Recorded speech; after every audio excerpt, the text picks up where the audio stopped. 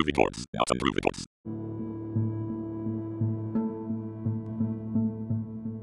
In the far, far future, essentially all matter will have returned to energy. But because of the enormous expansion of space, this energy will be spread so thinly that it will hardly ever convert back to even the lightest particles of matter.